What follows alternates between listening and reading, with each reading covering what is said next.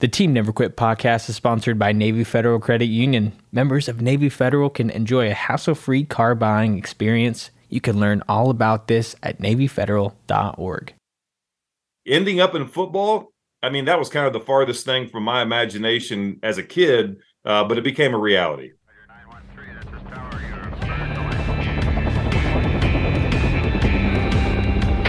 Team Never Quit. Team Never Quit. Team Never Quit Radio. All right, everybody, welcome back to the TNQ podcast. I'm your host, Marcus Luttrell. Every week, it's my job to fire you up, to ignite the legend inside of you, and to push you to your greatness. Join me every week as I take you into my briefing room with some of the most hard-charging people on the planet. They're going to show you how to embrace the suck of life, teach you the values of working your ass off, and charge through whatever life throws at you. This is the Team Never Quit podcast. So buckle up, Buttercup.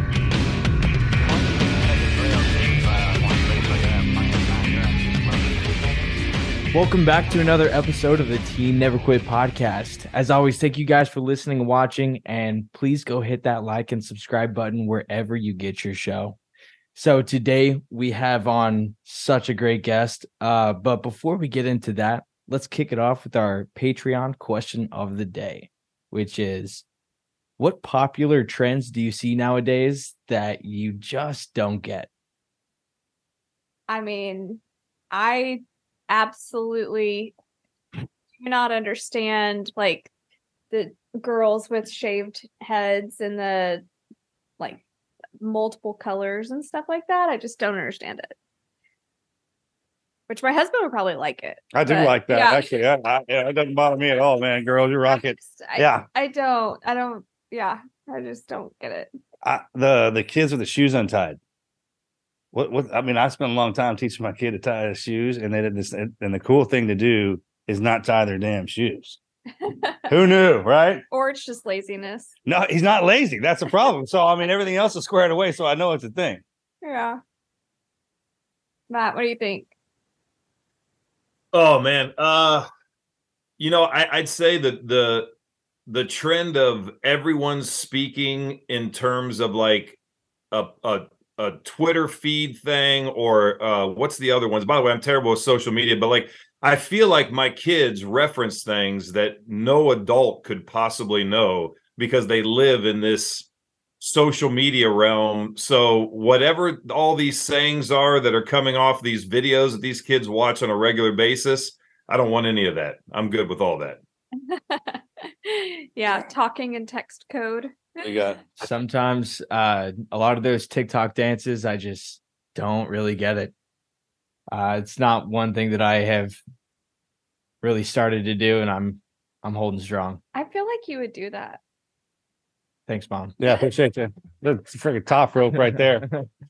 Like Mom just shut him down. Boom. Thanks, Mom. I appreciate that. I'm a grown ass man. Really? Oh. I feel like you would embrace like one of those dances. I mean, there is some trends that I'll do, but the TikTok dancing is just different story. You don't like it. Sean, do you have one? Yeah, there's a lot of trends I don't understand, honestly. I think the trend itself is kind of fascinating. It's how does that happen? How do people all become attached to this idea and do this silly thing? And I think all of them are kind of interesting, and I don't understand any of them. Also, acid wash jeans. They should have just been left in the 80s. Oh, so you're talking about like a 70s thing coming back that shouldn't have? Yeah. Because this. Yeah. I don't get I used to wear those. Yeah. I did too. I was in the 90s, man. That's freaking was awesome. I thought freaking whatever. All right. All right. That's good. Yeah. Good one. All right. So today we've got a great guest for you guys. Matt Light is a former New England Patriot and 3-time Super Bowl champion, with also 3 chips to the Pro Bowl over 11 seasons. Him and his wife also founded the Light Foundation to give young people an experience to enjoy the outdoors and just help them develop their skills, values, mindset, and whatever they need to create a meaningful and productive future. So welcome to the show, Matt. Hey, it's an honor to be here. Thanks for having me. All right, man. Every now and again, I get a file on somebody whose resume reads like it's fake. I mean, a couple of times they stand out. Like you hear one thing after another, and it's pretty good. And then, so I'm always curious when I run across one of y'all, where you come from, like who your people are and what developed you, kind of deal. So thanks again for coming on, brother Matt. I mean, seriously, and I'm just curious as to how we got here. Yeah. How we get right here, right? Yeah, what led to this, and how can we prevent this from ever happening on the planet again? Right. Because you can't. I have a feeling it's one of those journeys where, like, hey, man, I got on the path, started walking, right? And then here we are. Yeah. What a great question, because it's honestly something that fuels every day of my life, right? Like and I don't think I knew this growing up. I don't think I knew this when I was in college. I don't think I knew this during my 11-year career, although I start to see it take shape. But, the thing that excites me today, the thing that I sit back and just ponder on a regular basis are all the people that I've met in my life. Like I'm a people person. Again, I didn't really know that early on, but, I was blessed from an early age to be surrounded by doers, people that were creative, innovative, crafty. They thought outside the box. I like to say that I don't belong to clubs, but I like a lot of people that are in them, right? So I've been blessed. I guess the short way to say it is I grew up in a very small town with kind of legends as grandparents.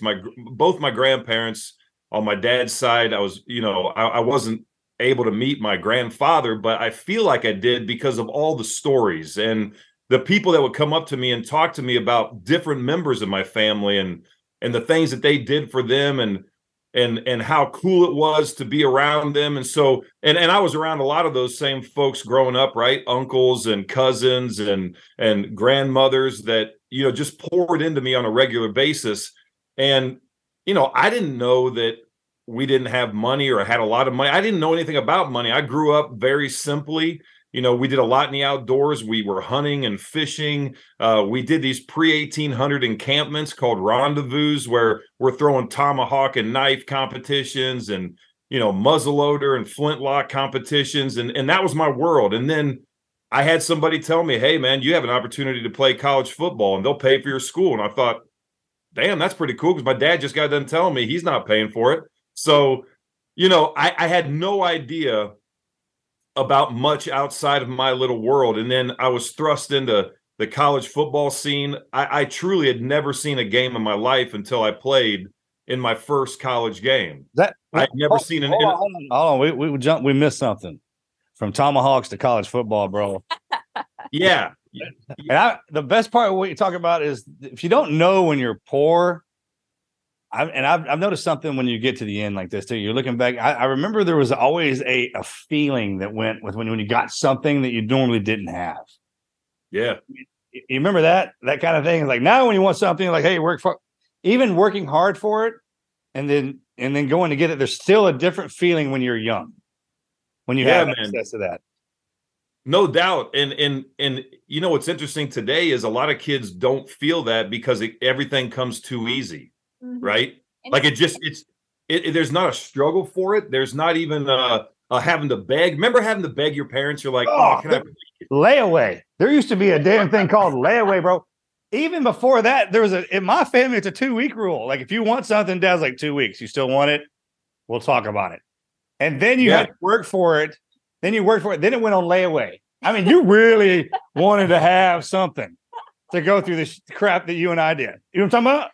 Yeah, man. Yeah, it was powerful too. I mean, again, not knowing that you don't have money or you do have money, I think it speaks to, the people that are in your life, right? Like my father would never do something for money. A matter of fact, he's the smartest guy I've ever been around in my life. He's the most creative. I mean, I've been wanting to do a story on my father for a long time and document people like him. I call them the pyramid effect. Because, or people like him, I equate it to the pyramid effect. At one point in time, how the pyramids were built wasn't common knowledge, but it was pretty well understood, right? They did it at a very high rate. meaning they did it very well. Now we have no idea. Well, there's people that are in their late 70s, mid 70s, and older that are holding a lot of the keys to the real knowledge, institutional knowledge, the kind of knowledge that if you didn't have the books, you could build off of that knowledge to pretty much solve anything. And they're the gatekeepers, right? The Rosetta Stones, whatever you want to call them. I call it the pyramid effect. And my father's one of those people. And so he never did a thing for money. Matter of fact, I don't even know if he's ever had a bank account or a savings account. And that's the mindset that we grew up in. Hey, let's have fun in what we do. Let's do it at a very high level. Let's try to help as many people along the way as we can. And we did that through mission trips with our church, just helping people out in our community. I mean, that's what was important.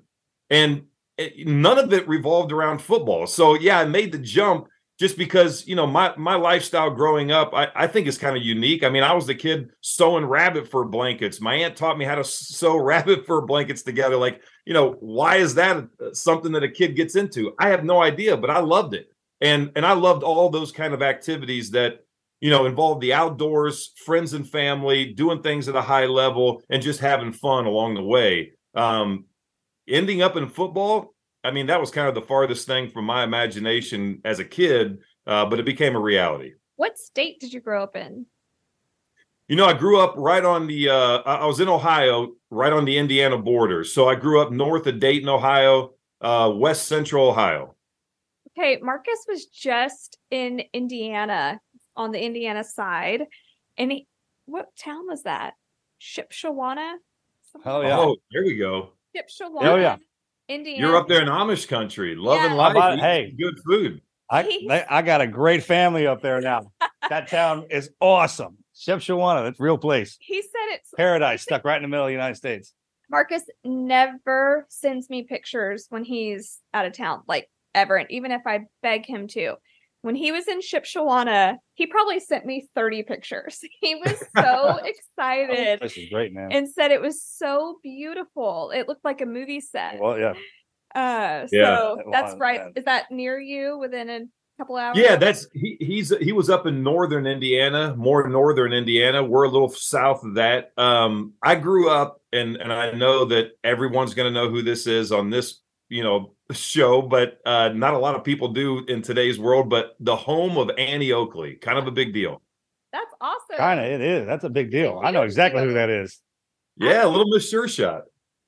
That is so cool. Okay, yeah, I'm trying to picture where you grew up. I didn't know if it was, like Texas, West Virginia, or. So what are we talking about? You went from high school. Is this like, are we talking about the movie with like Waterboy, and you just went straight from the country into football and just dominated? Because that's what I kind of feel like. I wish I know the reference or not, but yeah, no, it's basically I'm playing football, right? And I remember I got kicked out of a game. I had to drive to watch my own team play the following week, right, with my dad. And we're sitting in the stands, and he's like, hey, this isn't a good situation. I'm like, yeah, Dad, I know. He's like, well, you need to focus. If this is something you really want to do, you better focus. Now, keep in mind, my father never played sports. He had severe polio, from birth, basically. And he's got one leg. It's real tiny, but he's always been able to, get things done.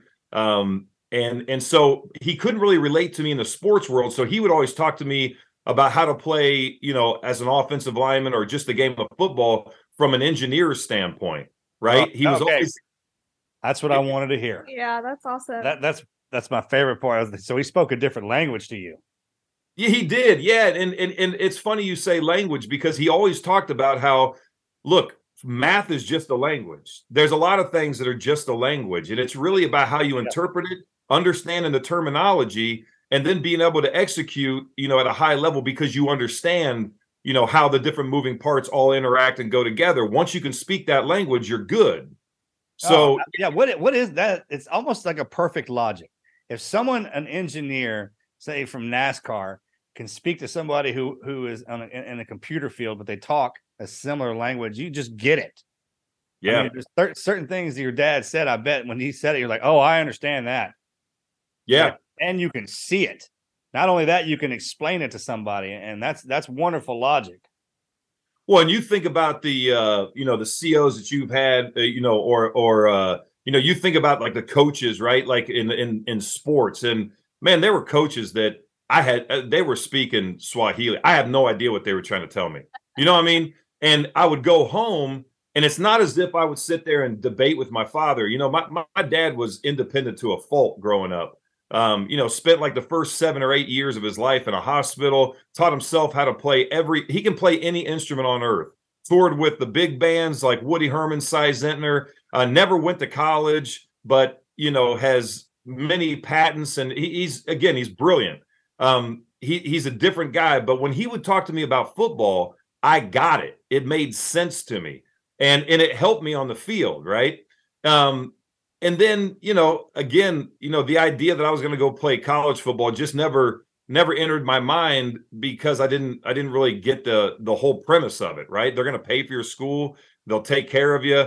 You got all these opportunities. I just felt blessed from day one. So yeah, I mean, to sum it all up, I'm a kid that grew up in a unique home with some really powerful people that poured into me, invested a lot into me. And then I hit, I don't want to say the lucky streak. I worked hard for it, but, I was very fortunate to end up in the path that I ended up on.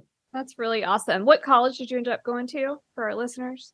So I went to Purdue. It's about 2.5 hours straight west of where I grew up. I can remember riding my Honda Shadow, my Hardley. It was one tank of gas could get me from my farm. I know what that is.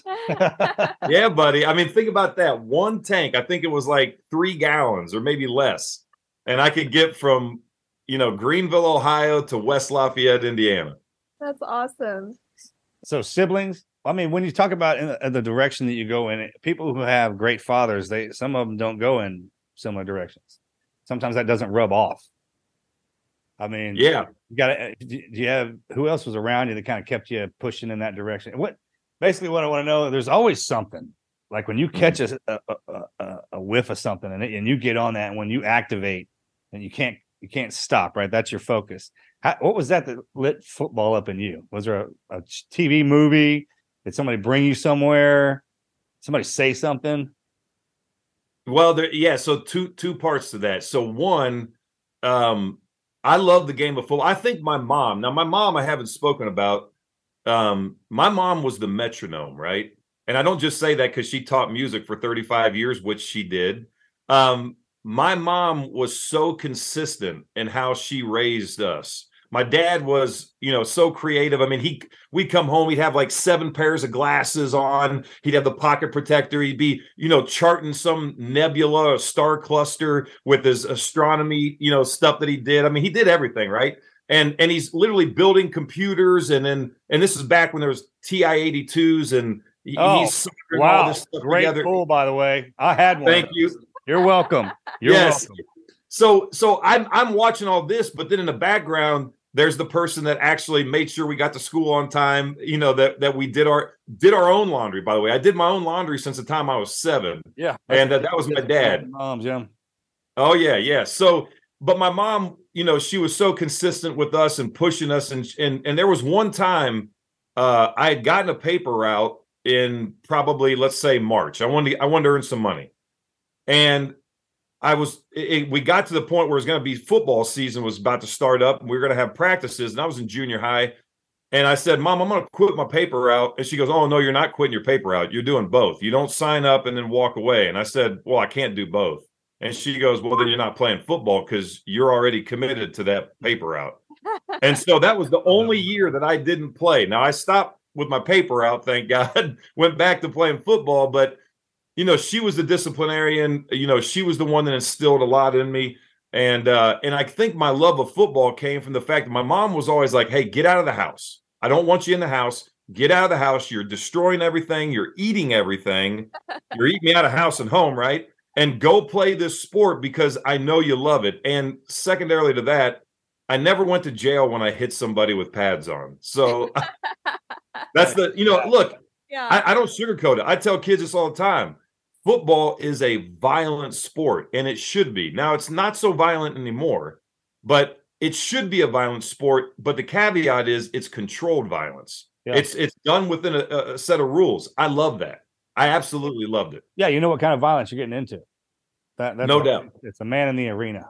Talk about when your mom, because it's different saying it now when you're older, because your mom can still crack the whip, right? But when they do that, say you can't play football, you got to keep that paper out. You're not happy like we are right now. And when we're like, yeah, mom was great. That was an awesome thing to do. I'm so glad she did. When the moment transpires, you're pissed off. You all you wanted to do is quit the paper route. So there's that for you young ones going through it. When that does happen to you, remember it is for a reason. Yeah, it sucks in the moment, but it's a life lesson that will. If you really wanted to play football, you'd go back. Yeah.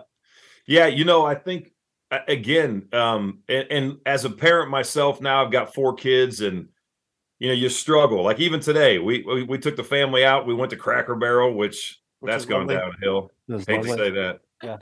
No, sorry if Cracker Barrel's a big supporter, but we're not dealing with the same world that we used to back in the day. But we go there, and they got the little store, and my daughter's like, "Dad, can I get this?" And it's like everything. Yeah, everything. They want everything, right? And yeah, it sucks to tell your kids no. I mean, we could get it for her, but is it really meaningful? Like to your point, right? You said, hey, talk to me 2 weeks from now and see if you still want that. Yeah, 2 weeks.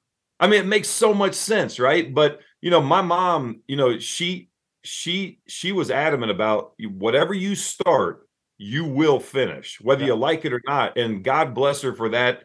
If that wouldn't have been something instilled in me at an early age, I could have walked away from a lot in life and missed out on many great opportunities.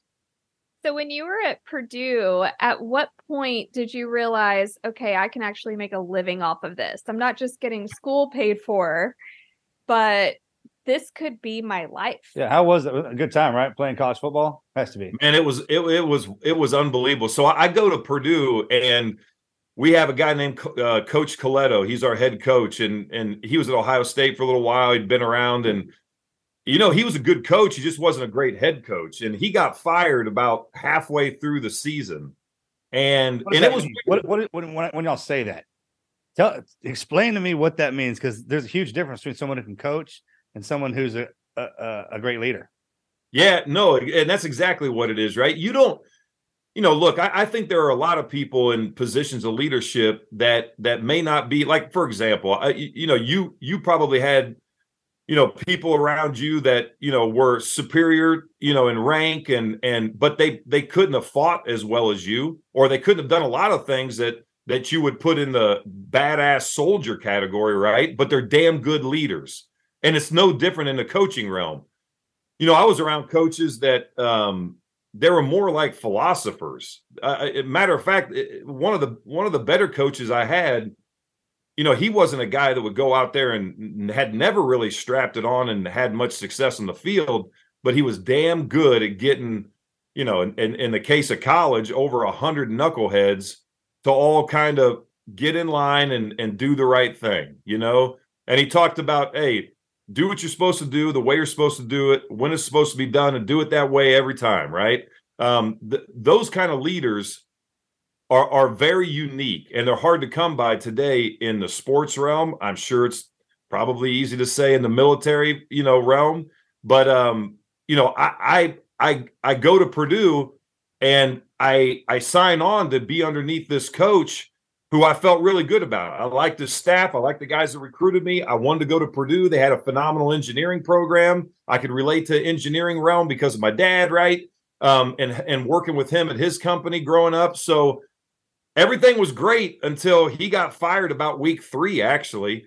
But he remained the head coach. And I remember thinking, man, this is not what I thought it was going to be. This is crazy. Because he was a good guy. He was a good coach, but not a good head coach. Not good at instilling confidence when things were rocky or things got difficult, or really being able to communicate the things that we really needed to do to be a better football team.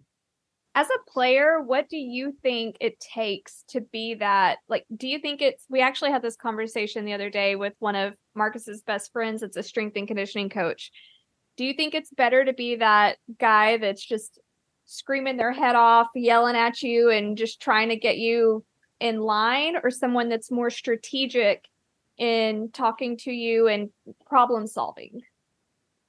It's a good question. And by the way, it doesn't surprise me at all, Marcus, that your friend is a strength and conditioning coach, because those guys are all out of their minds. They're all nuts. Kenny Wiley. Do you know who that is? Have you ever heard of him? I don't. Where's he at now? He's at USC. USC.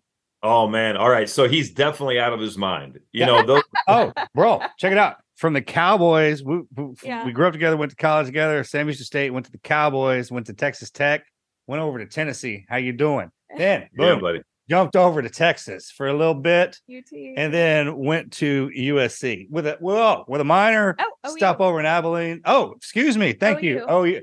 Well, it's OU. I always leave that. That's a Texas thing.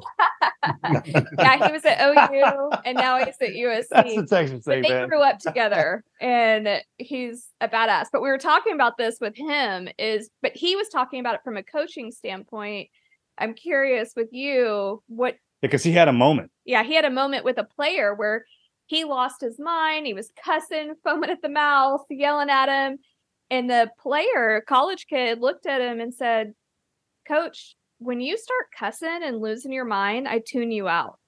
But when you just tell me what I need to do, I can implement that and actually fix it." But the way you said it, because it's almost like when you're talking to someone you're teaching or you're coaching, you get this kind of a coach's rage. He said the players kind of did him like a psychiatrist, or it was like, "Hey, coach." That's so funny you say that, because today I could see that happening a lot. Back in the day, I couldn't imagine that happening. No. And look, different animals, dude. They're different animals. They are, and I'm not even trying to say that one's right. No, I'm not either. Yeah, I would never do that. Right. Yeah, and to your point though, Melanie, the thing that I think makes a great coach is their ability to switch gears depending on who it is they're coaching.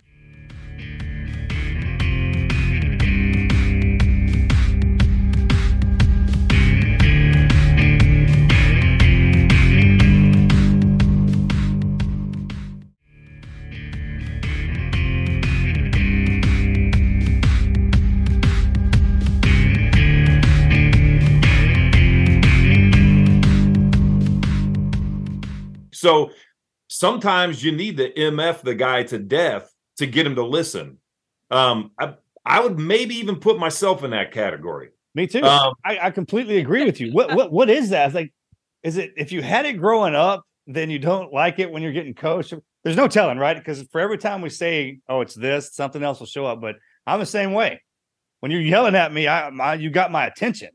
Yes, you have my and part of it. And maybe this is just for me personally as an individual. I think it's the fact that coach could dog cuss me till the cows come home, right? I've already done it far worse than he could ever do it. So I never took it personal because I'm doing it to myself. Like, how the hell did I just allow that to happen? I mean, my God, keep your weight inside, set proper. You overset the son of a bitch. He goes inside. Like, how hard is this? Like, he's yelling at me, but I'm doing the same thing in my head. Okay, I need to. And by the way, the more he yells, the more pissed off I'm getting at myself. I never really directed it at my coach, other than one time here in New England. I let it get to me, and I mouthed off to my head coach, not my head coach, my offensive line coach. And it's the only time in my life, and I don't want to say I regret it. But I've got a ton of respect for this guy. Always have, always will. He's one of the best coaches of all time in league history in the game of football, period. His name was Dante Scarnecchia. He's an absolute legend. Coached here in New England for, 35, 38 years. Was it SMU back in the day when I think they got the death penalty? Yeah. So he was a part of that. I mean, he is a legend in the coaching community, and I lost my mind on a legend, which is not a smart thing to do, but I felt justified when it happened. It's like checking Gretzky, man. Somebody had to do it. Yeah, but you know what? It actually brought us closer when it was all said and done. He didn't talk. I couldn't believe you did it.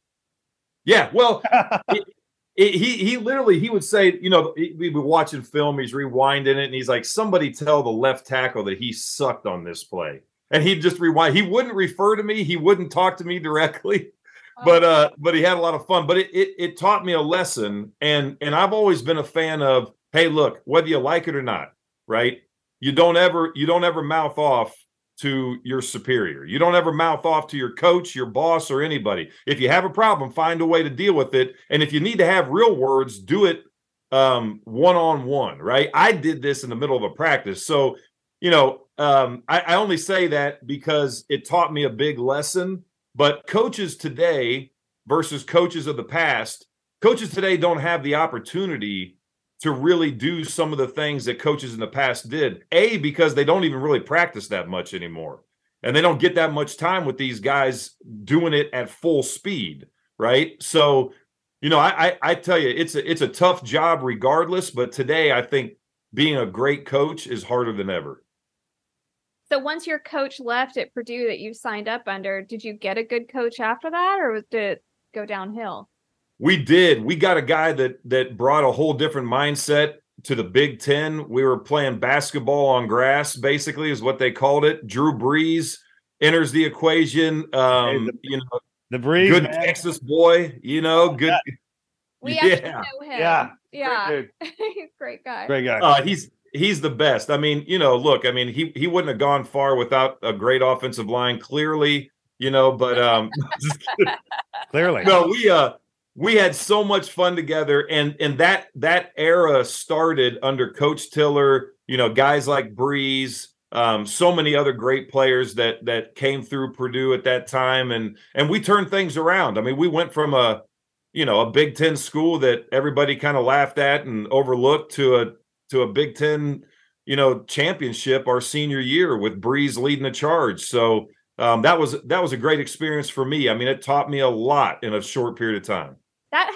We like to go to games. I mean, Hunter over here has gone to so many championship games and just loves the energy and the atmosphere of that. So from someone that had never been to a college football game before you were actually playing in one, being at that championship, that had to just be this moment of like, oh shit, what am I doing? Like, yeah. And by the way, my family, I mean, we never had a TV on growing up, right? I mean, we weren't, we were outdoors, and my parents, they didn't watch sports, let alone football. And then by the time I get to my senior year at Purdue and, we're playing in the Rose Bowl, they're like crackheads. They know everything about sports. They know everything about the game of football. That's how it usually works.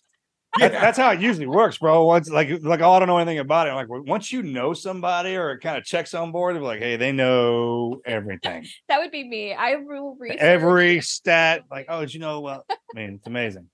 My dad created a website because, again, he's very technologically savvy. And again, this is back in the 90s, right? And well, this would have been 2000. We go to the Rose Bowl, 2001, I guess, technically.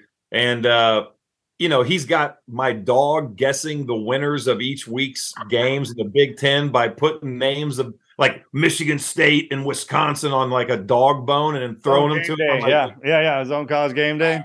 Yeah. What the heck is happening? Right. So, it was wild, but, leading up to the Rose Bowl, we had a string. We went to 4 straight bowl games. We went to the Alamo Bowl 2 years in a row. Then we went to the Outback, and then we ended up in the Rose Bowl. And I got to tell you, each one of those moments when the pressure was at its height, right? When everything was on the line, from one year to the next, like you make it to a bowl game one year, and then you're lucky enough to do it the next year, but things always seem to ratchet up, right?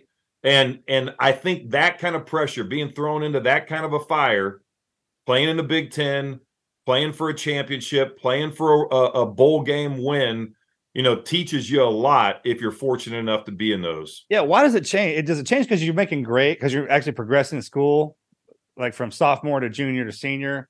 It's got to make it feel different too, right? Because at a different level, you feel different, you're growing. Does that have anything? I never experienced that, but it seems like it'd come into play a little bit. I think that's part. You know what I'm talking about? Like in each, especially with the bowl games at the end of it, or does each season recycle? Well, every season is like almost starting over again in terms of like they make you feel like that, right? They make you feel like that on purpose.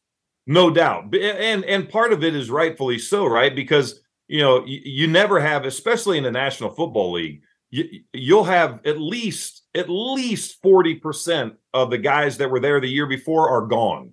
Yeah. So you could almost say half in a lot of the locker rooms around the league because of coaching changes and the carousel that is the NFL with all that stuff. 2 years, maybe every 2 years it changes, probably. Well, yeah, with coaches but even I'm talking about with everything cycling. That's a military career. Same thing. Yeah. You're in a uniform and you either cycle to a different command or your head shed cycles. Yep. I looked at it like that too. You said that, but that's pretty squared away. And I noticed with the coaches, the best way I ever heard it explained, and this came from a guy who was a straight up killer. I mean, this guy was scary to the day. I can't even believe it. He's like, I was like, how do you deal with everyone screaming at you? He's like, oh, it's just my inner voice to put in some human form. Oh my gosh. And he's like, it's just yelling at me. He's like, because it can't hurt me, because most everybody, he was way past the fear thing when it came to another human. So he's like, anybody screaming at me or something, especially if I messed up, because you're always harder on yourself. He's like, if I really want to be hard on myself, I'll put it in human form and let it yell at me. And he's like, and I was like, that's a pretty good way of looking at it, man. Roger that. So, oh my gosh. Yeah, I never forgot that. Okay, so then you go to the Patriots. Do you go straight to the Patriots after college? I did, What round you come in? All right, so we get done with the Rose Bowl. I made a little stop in Vegas before I made it back to the Midwest. Good for you. It's all right. It happens. There's a spot there. There's out in the town. Everyone breaks down. Cool, man. Which, by the way, is where you and I, the only time I've ever met you, we were in Vegas. Man, I've met this dude. I was like, I know I've met him. No doubt. I was with Willie and maybe Rochi was there too. I can't remember who all was there. I think it was the SHOT Show. We were at some bar somewhere in the back with a whole bunch of guys, and it was a night to remember. Oh, how funny. I told you, yeah. That dude. I was like, okay, wait, was that at the restaurant that had the steak on the rocks? I think it may have been. Yeah, it may have been. And I can tell you this. I can tell you dinner? Dinner. Yeah. I can tell you one other thing. And you had a couple of your guys that you serve with, and you guys were cutting up, telling some great stories. It was a lot of fun. But the one thing that really stands out to me as it relates to you is Willie and Jep and Adam and I and a number of other folks go with General Dempsey on a USO tour. And we are on a C-130 coming in pretty aggressively on a descent to land in Bagram, right?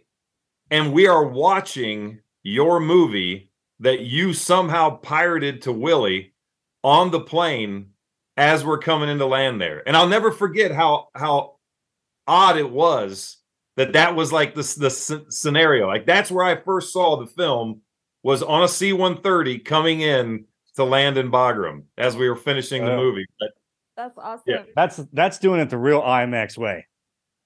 Yeah. Yeah, that's right. I mean, because once the ramp dropped and you're in there, that smell. Yeah.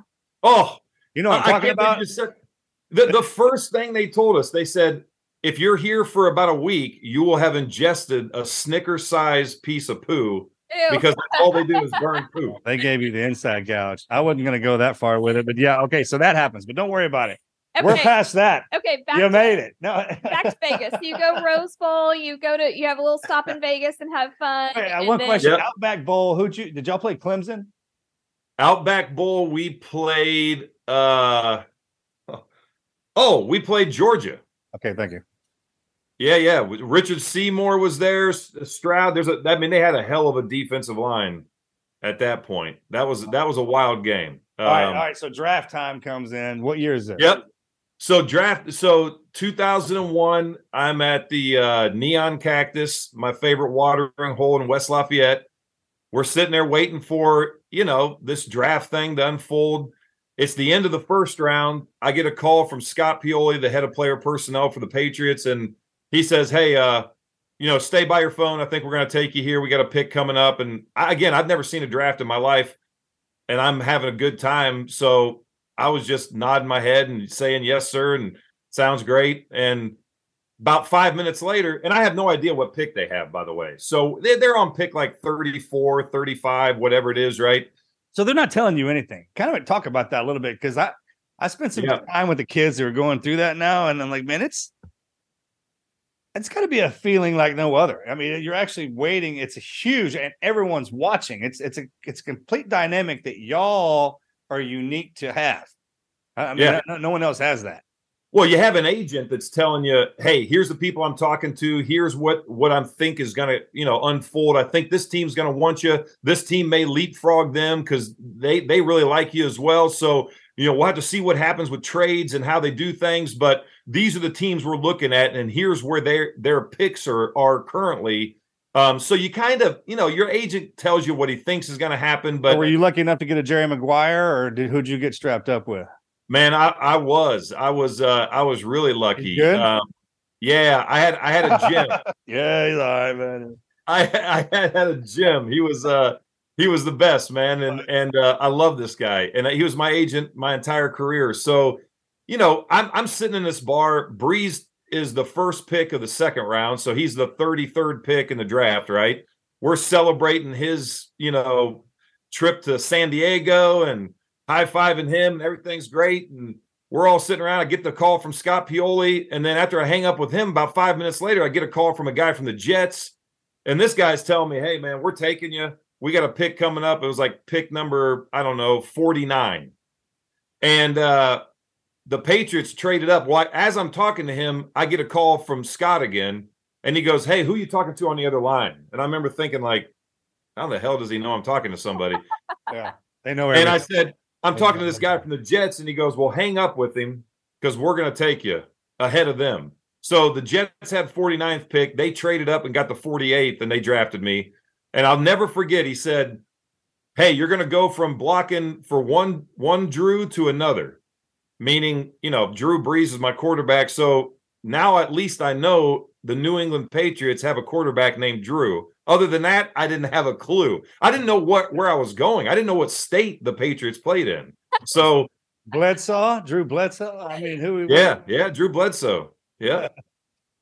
That was. By the way, $10 million a year for 10 years. It was like the largest contract in the NFL at the time, and I have no idea who this joker is. And by the way, he was a phenomenal teammate and he was a joker. This guy was funny. That's awesome. So I have to say, in your NFL career, because you had a pretty phenomenal one, Super Bowls and all of that, which, by the way, I went to one of the Super Bowls. It was in Arizona. Oh, not a good one. Yeah. Don't remember who y'all against played. The Giants, I believe. Yeah. Yeah, that's a good one. So I was at we got one better for you. Go ahead. Yeah. I think I said this on the email. Hunter went to your camp that you would host in football Boston. camp way back in the day. Yeah. That's unbelievable. Were you at Bryant or were you at Wheaton? Wow. On the To spot. be honest, I don't really remember. I was 8, and I don't remember. I was probably 8 years old. I just flew into Boston and went from there. Yeah. That's amazing. One of our friends lived up there and said, hey, there's this football camp going on. It's by Matt Light, and he won the Super Bowl and blah, blah, blah, like all this. And I was like, I'll pay for it. I'm not going up there. I didn't have to go up there. I just flew him, and he did all of that. Must not have worked out very well. He didn't play football. Thank you. Yeah, well, What are we even talking about here? Look at him. He's in here with me. Matter of fact, he became a baseball player. Yeah. Hey, I did both. No, I know. I'm just mad. It's awesome. Yeah, man. He played football till he got, but yeah. But tell us a little highlight of your NFL career. Gosh, here I am. I as my offensive line coach would say, Light, you don't know if the ball's pumped or stuffed. He's like, you have no idea what you're doing, but we're going to get you. Is there a difference? Yeah, I think so. Probably. Yeah. Well, ask Brady, because I don't think he really knows how to fill one up either, apparently. But no, that's terrible. All right, man. It's great. I love you, Tommy. I love you. So, I think for me, when I think about my career, I go back to that first season. Here we were, the New England Patriots. We had the worst stadium. It was worse than a lot of high schools in Ohio. There were rats running across our feet. When you showed up, is that true? So it's kind of like out of a damn movie. Oh, no doubt. You walk in, everything's busted up. You're gonna have to rebuild something from nothing. That's listen, because most people don't know now after what y'all built and what y'all did. Yeah, I mean, they just don't know what it was like back in 01. Hell, everything changed for us in 2001. Now that I'm thinking about it, we all came online. Man, that's a fact. And I got to tell you, the kids today, they're growing up here in New England, and if they're 20 years old, the only thing they know is winning championships. Yeah, and that's all they know. I mean, I don't care if it's the Red Sox or the Bruins or the Patriots or Celtics, whatever it may be. They're used to the success. But when I got here, it was the old school, grizzled, hardcore New Englanders that loved the team but didn't have any expectations as it relates to winning. I mean, I'm dead serious. They were there. That's a real thing. Oh, no doubt. They were. I mean, look, they're my people. I love our fans. I can say this. They're my damn people. They are my people. Yeah.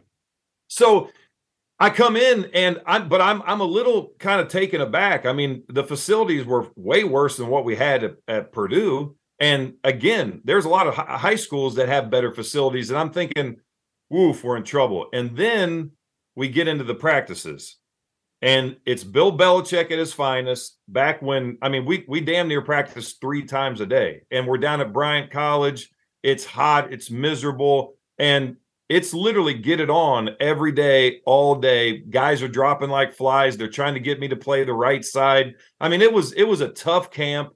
Battled a little injury, but then I end up making it into the season, but week 1, and we're playing in Cincinnati, which is about 2 hours from where I grew up, and I got all my family coming down, and I get stuck the night before the game on a bridge crossing the Ohio River, and I'm late to our team meeting the night before the game. Good for you. Never forget that. You'll never forget it. You want to talk about? Feel like? Oh, I literally knew I was going to be done. I knew I was going to be cut, and because that's the atmosphere, right? Oh, he ran it like that. He ran it like that. Coach ran it like that. He's hardcore. Oof, all the way, man. If you're overweight, there's a chance that you may get cut because there's a weight on everyone. Is he a yeller? Or is he like a disappointed looker? He's the opposite of what you think it's going to be every time. Oh, like when you think he's going to tear you apart. Yeah. Oh, man. yeah. Those are the professionals. That's a gift from God. Those guys that can hit you from the opposite angle. Yeah. That's a fact. Yeah. So he doesn't say a word to me that night. My offensive line coach, he let me have it. And then we go to the stadium the next day, have our pregame meal, have our meeting, go to the stadium. And as I'm going out, we had gone out for warmups. And now we have this like little lag period between coming back into the locker room and going out for the start of the game. Are you sweating this, or are you just thinking it's over? Well, no. At this point, I'm like, okay, I'm going. I mean, this is it. No, by the way, I didn't practice hardly at all in training camp because I had a severe high ankle, and Bill wanted me to play the right tackle. And dude, I couldn't play right tackle. I mean, you might as well ask me to be a DB. I mean, left tackle was my position. I could move to the left, but doing it on the right was a foreign. That was not going to happen. So he switches me back over, and I practiced maybe 3 days before the game. And that's all I practiced for basically the entire training camp. And now I got to start. So I was already, and my asshole was tight, buddy. I mean, I was clinched. Yeah, I bet. That's what I was asking. I was like, hey man, what's that feel? I was like, fucker factor.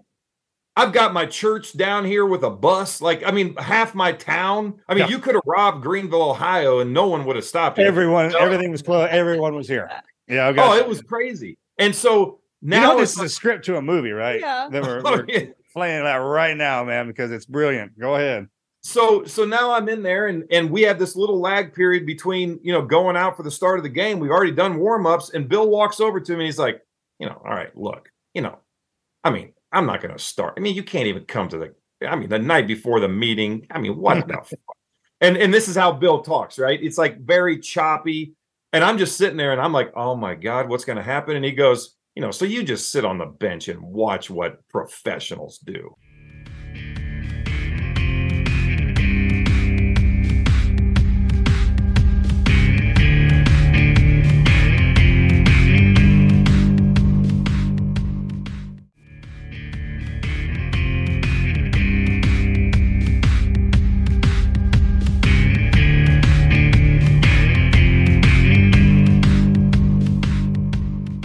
And I'm like, Wow. oh my gosh, I just got benched. And then it's like, what is my family going to think? Oh my, this is terrible. So I sat on the bench all the way for the first quarter, second quarter.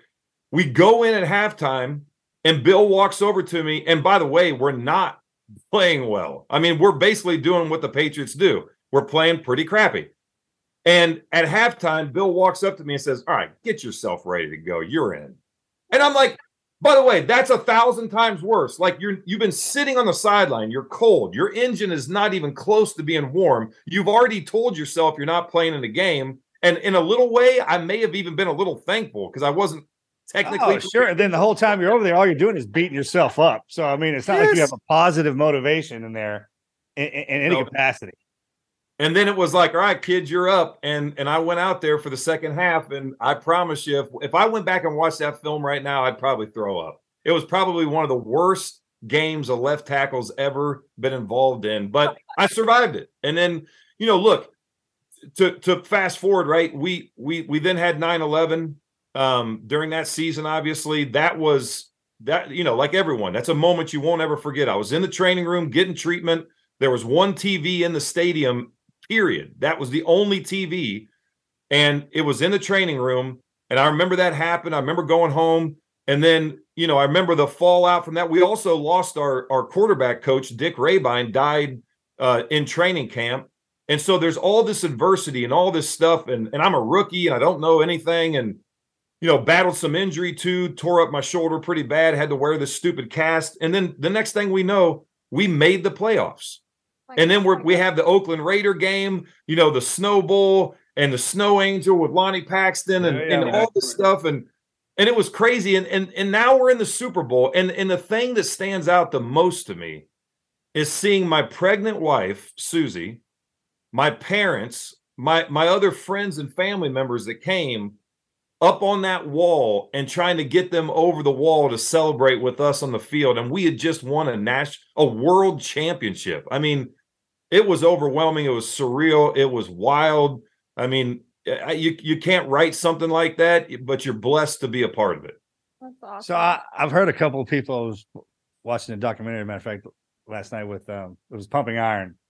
And it was Lou and Arnold and a lot of the old timers look back, they're like, hey, I wish if I could go back and change anything, it'd be this. I wish I would have had a good time. Like during the whole moment. And I never thought about it like that. And because when we're in the moment, it's like when you're in the game, you're playing the game. It's almost like, hey, can you be a fan while you're playing? Can you imagine what that would feel like? It's almost be impossible to do it though. You're dorking out after every move. But just think of the joy that comes with that. It's interesting that you bring that up because, one of the things. So my wife thought that I was going to get cut pretty much every day. And now, I mean, I don't know if that's a whole different podcast altogether, but that's that life is like dying every day. It's like, hey man, I don't know. That's a purgatory. That's a tough in itself. Yeah. Now, the reason my wife thought that, it's not necessarily because I wasn't very talented, which, I mean, in the grand scheme of things, I mean, look, I was the smallest left tackle. I'm like not quite 6'5", right at 300.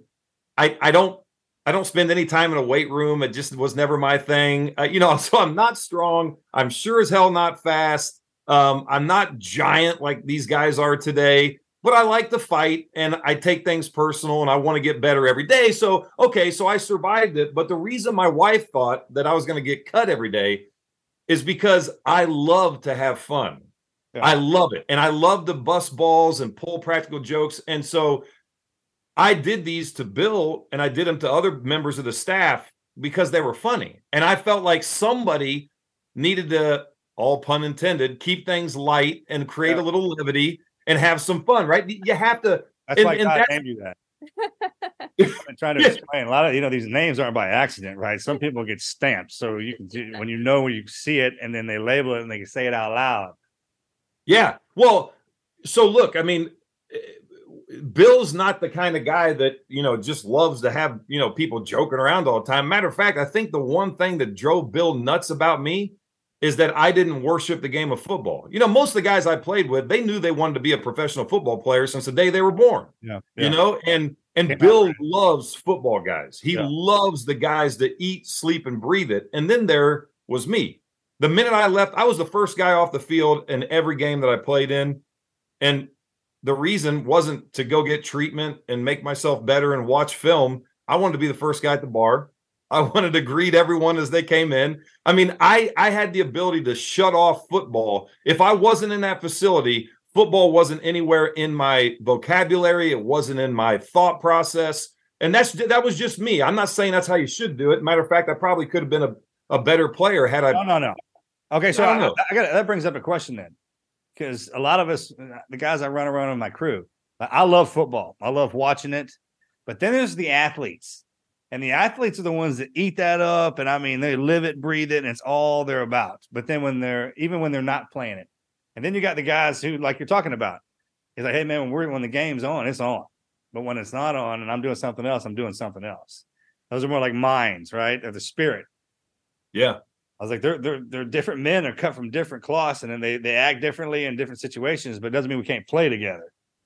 But those coaches, it's interesting to be in a community when you're the only one that's not like that. Mm-hmm. It's like being the sober guy at the bar. Yes. It's like everybody wants you there. Yeah, all things considered, right? I get what you're saying. Awesome. Yeah, so for me, like, you know, again, I look at things differently, and I'm not going to bust anybody's balls if I don't respect them and love them, right? So I never did it. Like, there's a difference, right? There's the guys that did huge difference. Yeah, there's the guys that did things, and you know, like the guys that would come over and smack you in the nuts. Like, hey, I don't play that game. Like, you smack me in the nuts, I'm going to knock you out. You know, like we're on, and that's fine if you want to do that stuff, but just don't do that to me. I took a different tact, and one of the ones that I think you'll appreciate is. See, Bill, when you talk about leadership and you talk about how people lead those around them, everybody's techniques, you know, unique to themselves, right? And there's a lot of similarities, but Bill had a way of putting you on the spot that was really, really uncomfortable, right? So that's the worst. That's the worst. Oh, it's the worst. So we're in our team meeting room, right? And it's stadium style seating. And you got all the guys that aren't as smart as we are. That's the defense. They're over here. And then you got the offense, you know, really good looking, very intelligent. We're sitting over here. And there's a divider in the middle. And so, but in a team meeting every morning at like 7:05, we're all sitting in this big auditorium, and Bill would walk in. And he'd get to the podium and, all right, you know, look, I mean, here's what we got today. I mean, we're gonna get into offense and then, you know, but he'd always start out typically with what we're not looking for, like the category of he called it in the category of what we're not looking for. And he'd read about how some Bengals player got arrested at a strip club. I mean, typically it was a Bengals player. I don't know why, but anyway, back then, and he would go through all this stuff. But one of the things that he did, especially at the beginning of the week, is that he would go through and he would just start asking questions. All right, hey, Brewski, what do we expect the offense to be doing when they're running this formation? Oh, coach, you know, we're looking for the deep end or the slant and blah, blah, blah. Okay, Brady, you know, we're third and long. We're in the red zone. What do we expect them to line up in? Oh, coach, they're going to be in, cover two with the drop down, blah, blah, blah. And it's like, And if you didn't have the answer, he was going to destroy you in front of the entire team, right? So everybody's on pins and needles. And he wants to know, like, about the new opponent that we're getting ready to face. Like, it's a Wednesday morning, right?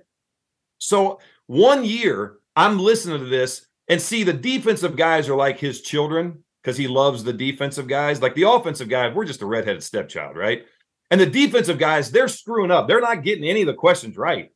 But they're not getting torn up. If I messed up a question, he would just be like, "All right, Light, you got all the answers. What are you thinking?" So I thought it'd be funny. So I walk in his office, but also let me back up. It's actually a really important aspect of what he does. It holds people accountable. It forces them to watch more film. Sure. It gets their minds right, and it keeps us all on edge. And I'm seeing it's kind of degraded this year in particular. Things were starting to go downhill a little bit. So I walk in his office, and I have this great idea. Now, by the way, I don't ever want to walk in his office, but I couldn't help myself. So I walk in, and I'm like, "Hey, coach," and he's sitting in his office. He's like, "Hey, what's up?" And I'm like, "Hey, coach, I have this idea.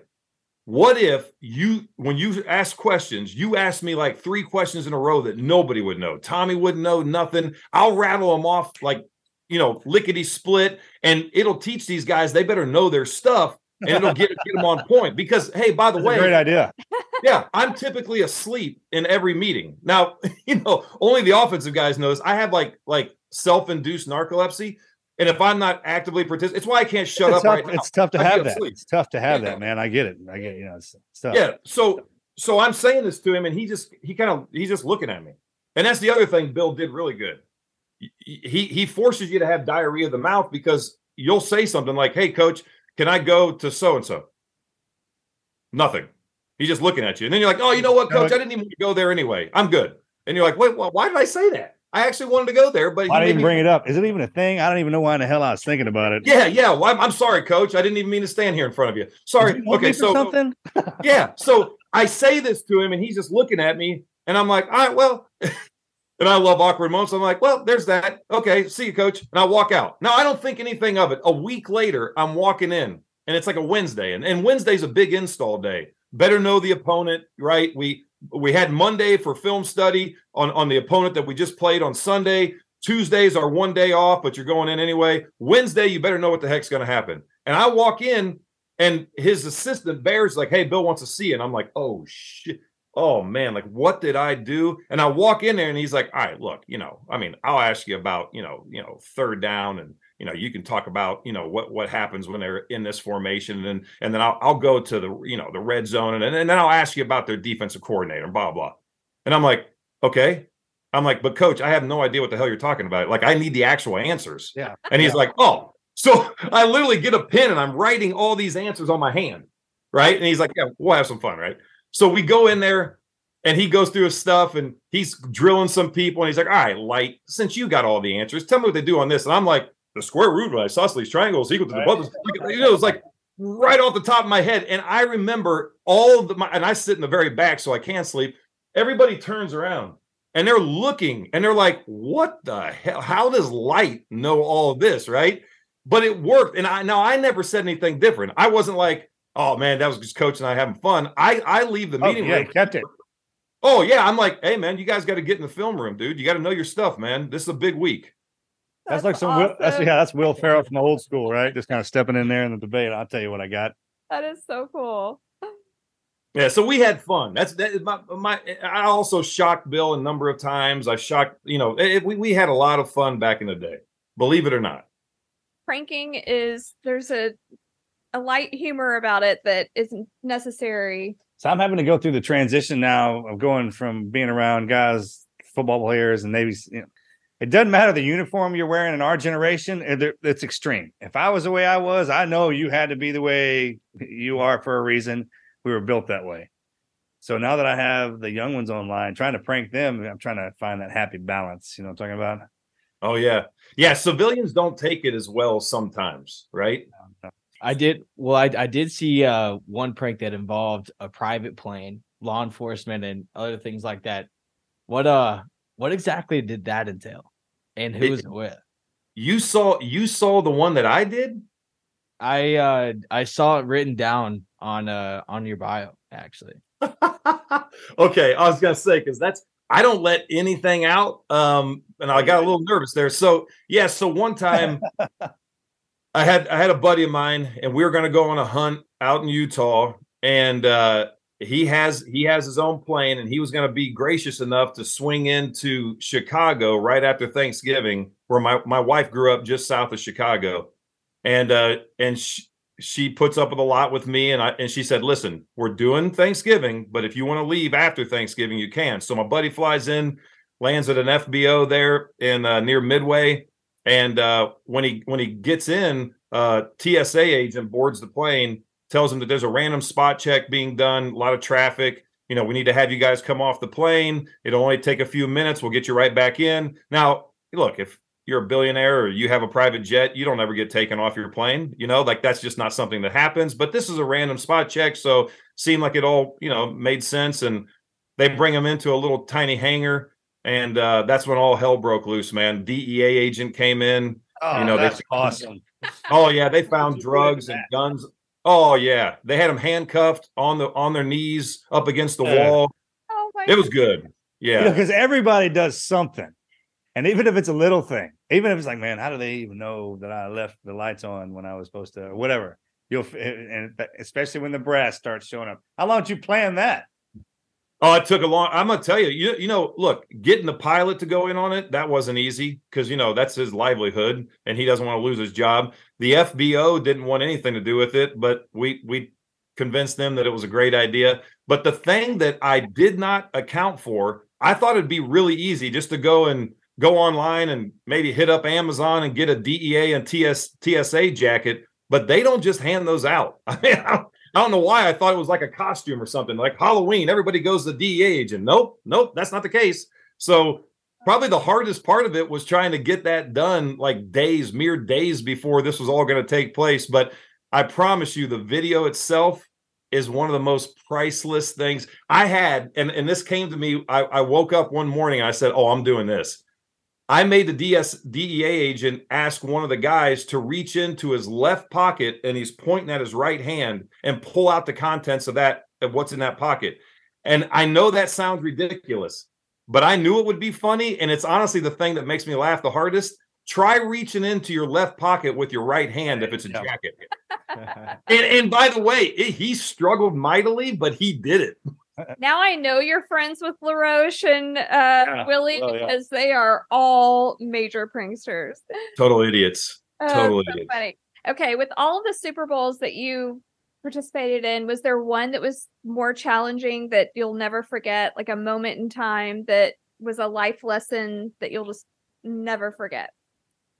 Yeah, I mean they're all nuanced, right? Like I tell kids all the time that we work with, look, I've won and lost every way you can win and lose in the National Football League. I've made the playoffs, not made it. Won the first round, lost it. Won the second round, lost it. Won the third round, lost it. Won the Super Bowl and lost it, not once, but twice, right? So I was blessed to play in 5. They were all very different, but I always go back to that first one. The first one and the pressure and the feeling. I mean, Look, I never felt like I deserved to be out there. I had never had a game that I looked at in my career and said, I kicked ass, right? I ruled the day at left tackle on that game. Never once had that.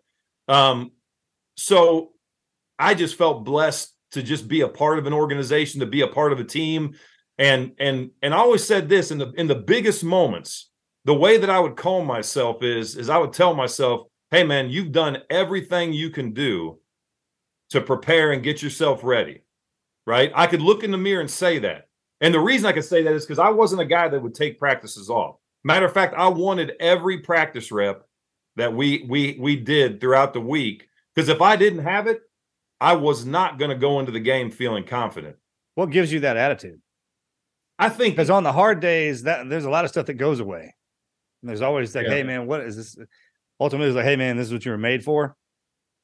Yeah, I mean, I think for me, I don't know. I mean, I know I can always do it better.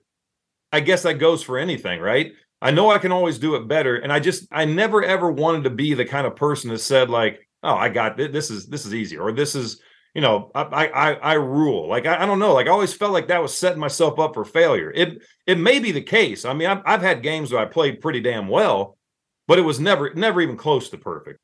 I think, honestly, it goes back to, again, like how I was brought up. The people that I was around. I mean, nobody was braggadocious. I mean, I may have had a swagger, but I wasn't talking about how great I was ever. So, and I think that humility served me well because it forced me to do it. I mean, look, I practice the little things every single day in practice. Always. Oh, attention to detail then. Yeah. I was going to ask you, what is it that got you? Because for me, suiting up, there was something that went into when I was putting my uniform on that the whole something changed on me. The air changed, the way I thought about it. And right before it would happen, I would get eager to go get into my suit, whether I was going underwater or anything, from a kid all the way through an adult. And the actions on the ground, that was something too. But man, that when it was suiting up time, I really got into that. Was there something what? like that that happens for you? What brought you in there? Was it being around the guys when you walked in, or was it stepping onto the field for the first time?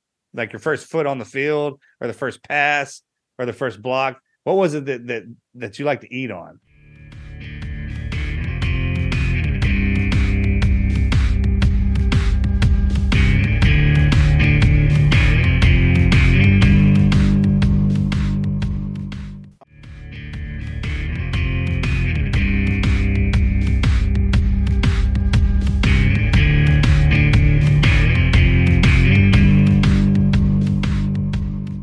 Man, I loved the opportunity to go out and prove that I had it.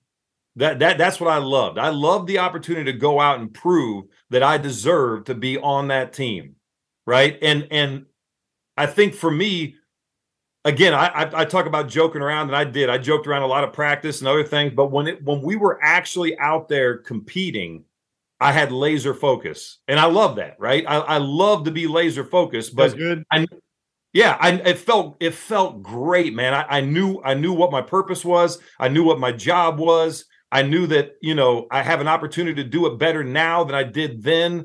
And I love that. And when it was game day, I wouldn't talk to anyone. I would go into it. I became a different person, man. And I think a lot of people can relate to that.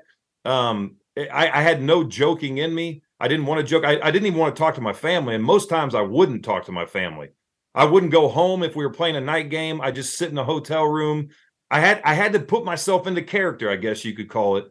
And but the minute that game was over, man, it was back to the real world. Sure, yeah. Nothing feels better to a man is when you know your purpose. Mm-hmm. And I hadn't thought about it. You said, I was like, when I was in the uniform, when you have a uniform on and you know exactly in life, the universe has your ass right there for that purpose to do that job. You got paid for it, and people cheering you on doing it. That's another thing. Like when you strap on the uniform in football and military, and you actually have people, there's a reward that comes with that. It's when your fellow Americans come like, hey, great job. Mm-hmm. Yeah. I mean, you don't have any idea who they are, but they know what you do kind of thing. There's a hidden something in that world that we don't ever talk about. And you're doing something, there's a freedom. Like your independence when you're moving around, when you're not playing the game, there's a freedom too that you have. It's like a confidence, like, oh, I'm this. And that's why I can go do this. Hey, you'll like this. So I tell kids a lot, and I always refer to kids because I speak to kids a lot, and we work with kids through the foundation, and I love to tell them this because it's so true. It's so true about my life, and it's so true about how I see things. But when you're getting recruited, and we'll go back to like draft day, right? Like we used to put up Brady's draft day picture because they bring you in when you're doing the combine and they put you through all these things. They measure how wide it is from your thumb to your pinky. They make you run the shuttle, the 40-yard, all this stuff. But one of the worst things is they make you stand there with a shirt off. And then we would get these photos of guys and we'd blow them up like poster size and we'd put them throughout the locker room, right? Brady's was terrible. It was like the most soft looking body you could imagine, right? And of a little kid just standing there like, hey. And so happy. If you look, it's awesome. But if you look at what they say, like a Mel Kiper, right? He's going to do a report. And let's say he's doing reports on offensive linemen. A report that is really good would sound something like this. He's a very explosive player, good short space quickness, has great knee bending, good hips, knows how to engage and derive power, good setter, fast off the ball, good at pulling. But there's things that they say about offensive linemen when they're grading them, right? You know what they said about me? And I'm dead serious about this. There was one comment that was like, oh, okay, he's highly coachable. I mean, I didn't have like he's explosive, he's strong, he's really big, good wingspan, none of that stuff. All they said was this guy is highly coachable. And honestly, I don't disagree. Yeah. Oh my God. Can't argue with that though. You just can't argue. But I liked it though. To your point, Marcus, like and this is almost I could talk out of both sides of my mouth, I guess, on this one, but there is a comfort in having somebody tell you what to do. There really is, like I don't like to admit that sometimes because I am a free thinker and a free spirit and I'm very independent, but man, it's pretty cool when you have somebody directing you on what you need to do, and then you see the fruits of that labor, and there's comfort, man. That's all I can say about it. Yeah, we call them the other guys. Like, in every community, in every world, it exists. There's a flow, an ebb and a flow, and guys will in football, baseball, doesn't matter, sports, military, you got them. There's the guys you know who they are right away. Then there's the guys that you never see. Yeah. I mean, never see them. Don't even know their name or anything like that, man. But if you remove one of them, though, then there's a problem. Yeah. Like, man, they're just happy to be there, guys.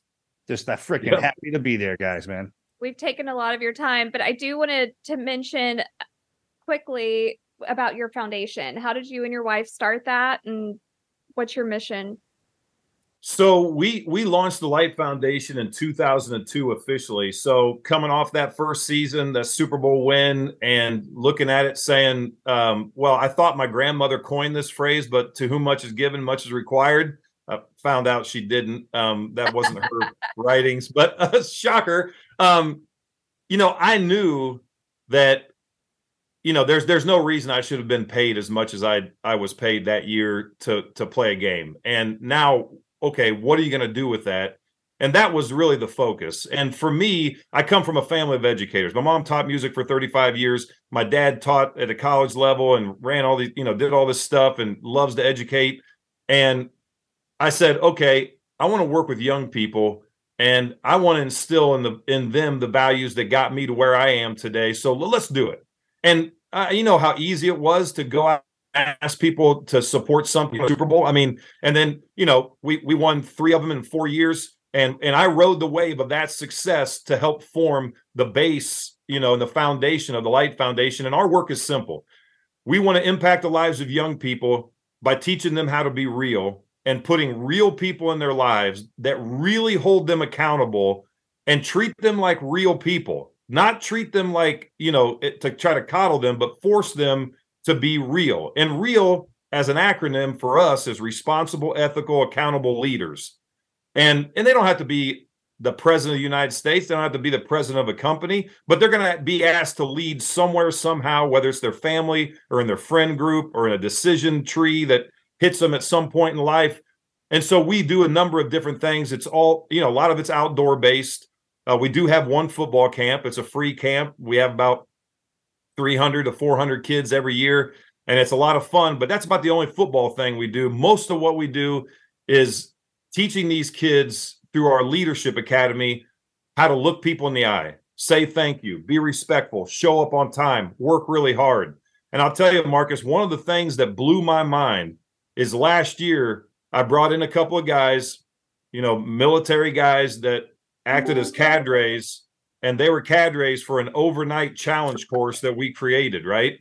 And this challenge course, I had no idea how impactful it was going to be in the lives of these young men. And they come, and in this particular camp, they came from all over the country.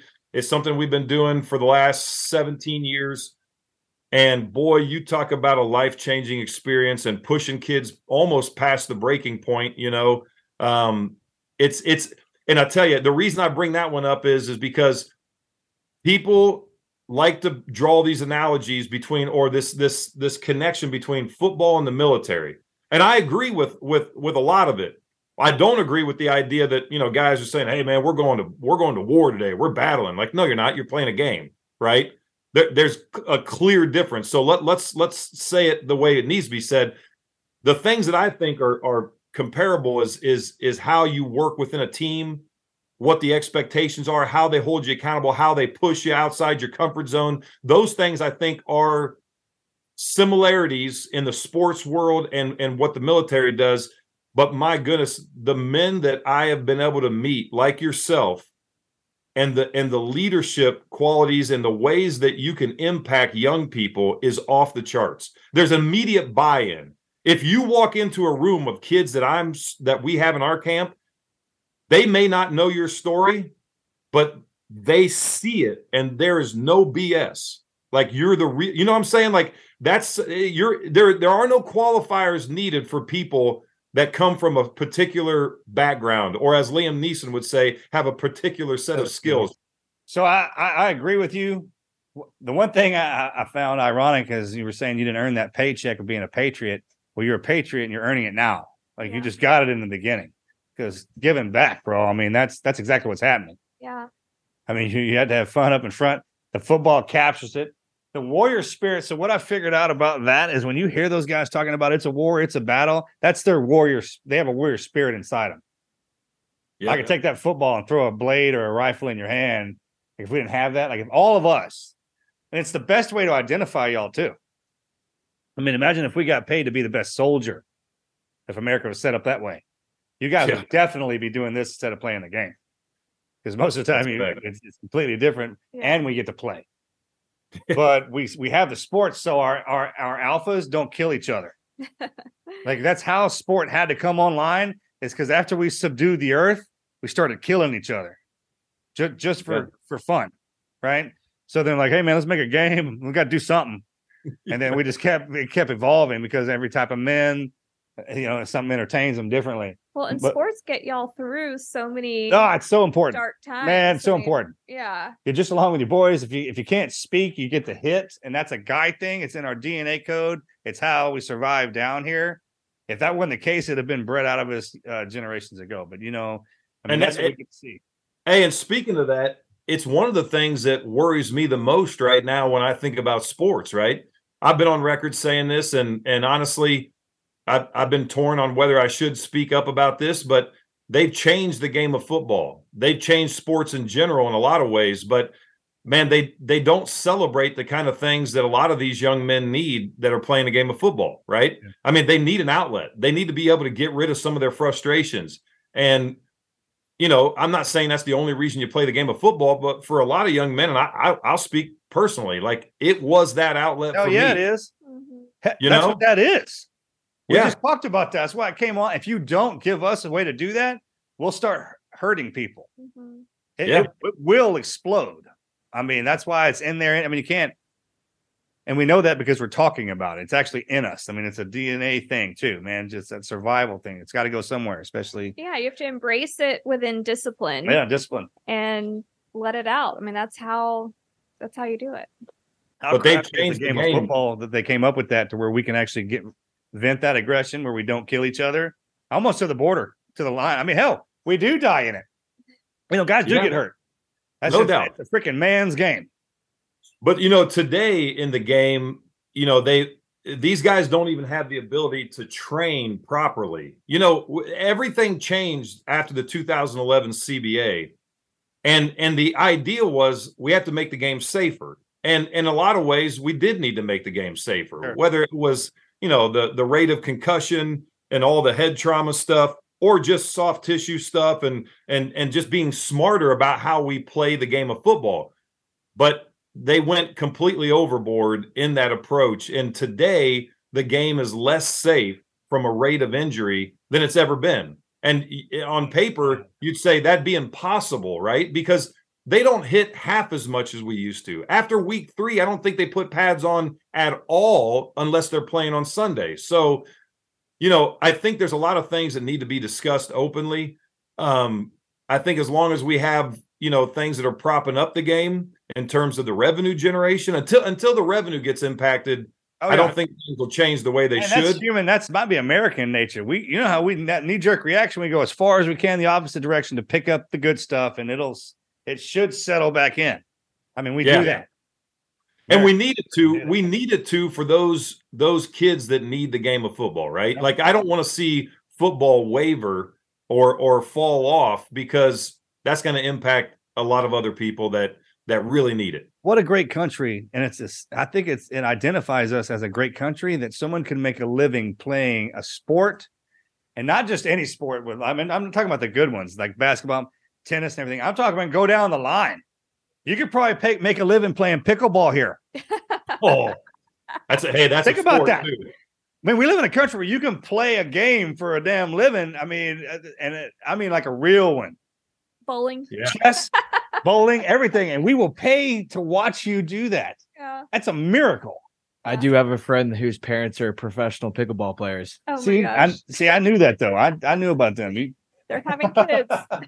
That's unbelievable to me. When you That's think so about funny. it, it's amazing. America is the greatest place on the planet. We can do that. So That is how can people support the Light Foundation? Probably the easiest way is just check us out. Go to mattlight72.com and you can learn a lot about the programs that we run, the events that we have. We have two of our two biggest events are coming up here in September. September 18th and 19th is our corporate training day, and then our celebrity shootout. The celebrity shootout we've done now, this will be our 19th year. This will be our 4th year for the corporate training day. And we're shooting a lot of guns. We're having a lot of fun. But and we're doing all that in New England, by the way, which they told me, oh, you'll never be able to run an event like that. Well, 19 years later, it's probably the biggest event in New England. Yeah, that's how you know when someone says that. If you ever hear, that's the magic words. You shouldn't be able. You're not the one for that, or you're not the right. That's how you know. Yeah, man, and it's service. Well, look, we'll raise 85% of our fundraising will happen in those 2 days, and give us the ability to continue to do what we do. So, what a blessing to have that kind of support. We've had a ton of support over the years, but man, we're always looking for people to join alongside us, whether it's with their talent, with their resources, with their expertise and their leadership. And we have a lot of that. We have such a phenomenal team that really care about young people. They want to impact their lives. And the best part is they want to impact their lives by walking alongside them and being the example, right? Not being their best friend, not telling them, just whatever they want to hear, but holding them accountable, pushing them past their comfort zone, and seeing the progress along the way. And look, when kids come into our camp, they don't have cell phones. We take all that stuff away. We get real, and we have real conversations with our fireside chats at night. We talk about real topics that affect them on a daily basis. We get them real help when they need it, and we put real people in their path to help them succeed. And honestly, it's the most rewarding thing I've done in life. So is it a summer camp? What's the length of time that they're doing it? So we have a lot of different programs. I call it the Field of Dreams approach. We build it. We don't get government support. We earn every penny, which means everybody on our staff knows that we don't go buy water if we can't, if we can get it for free, or we can find another way of doing business. We're very efficient with how we operate, but we do a lot of different things. We got a 500 plus acre facility called Chenoweth Trails. We host all of our bigger camps at that facility, and that happens year round. But then we also have our partnership programs, and then our third party groups like, church groups and, Pheasants Forever and Boy Scouts and Girl Scouts and all these other organizations, schools, cross country teams, bands. They utilize our property. And if you're working with kids, there is no cost to you and your organization. So we support the things that we created from scratch, our programming. We support the things that we partner with other organizations, and then we provide opportunities for other nonprofits that work with kids to host their, camps and their programs. One last question. Is your dad involved? Oh, man, I love that. You're the best. So, yes, everyone. So my mom, my mother-in-law, my sister-in-law, my kids, they handle the cooking. My dad handles the camp project. And this year, he taught him how to make an arapuca. He's taught him how to make ladles. It's all cool stuff. If you're a young man, you get to learn how to make a spear. You get to take a turkey feather and turn it into fletching with sinew, nap your own arrowhead, because my dad's a phenomenal napper. So these are big time turkey hunter. My dad is not. I've got a problem with it, though. That's your thing? You're Yes, the turkey hunter? Okay, brother. That's We need so we need to go, man, because the last 3 years that I've been turkey hunting, I've gotten just skunked. And I mean, bro, I was scraping. I had turkey porn on the radio. Nothing would bring them in. I mean, I was switching over from the shotgun and bow to the long rifle just to get a target in my sight. I just, it's terrible, man. Like You put a scope on a gobbler. That's a problem. Hey, man, I was at my wit's end, bro. I didn't have anything on the ground for years. It was self-defense.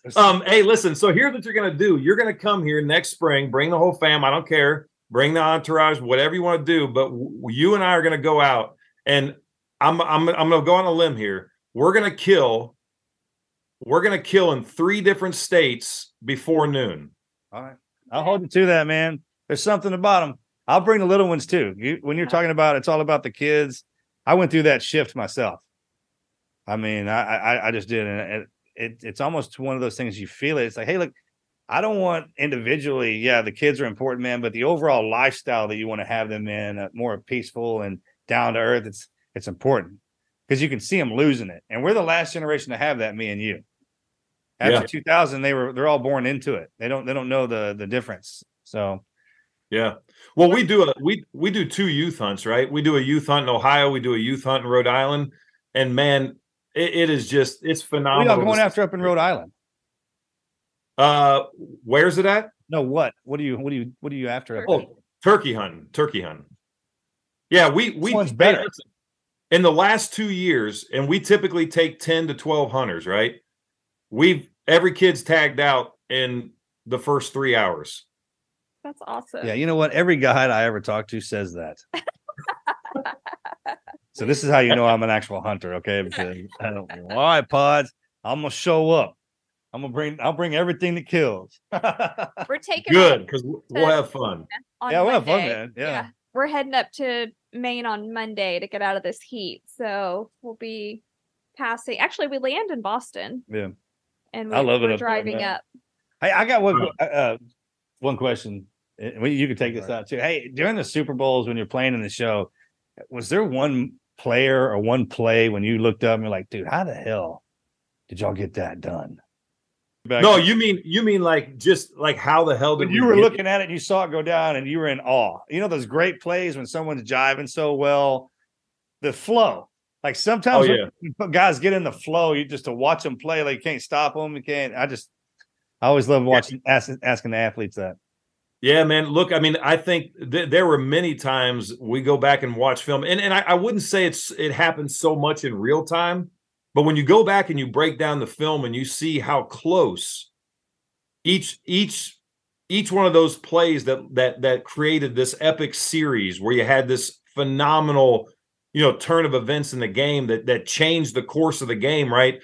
You see how if one guy like that, like the ball almost got knocked out of Brady's hand. Like the guy was a centimeter from knocking that out of his hand, and that would have ruined the entire drive, right? Like so many critical aspects go into every single play by all 11 of the guys that are on the field. And I got to tell you, there were so many 2 minute is like an artistic dance in the game of football, right? It's brilliant the way y'all play that.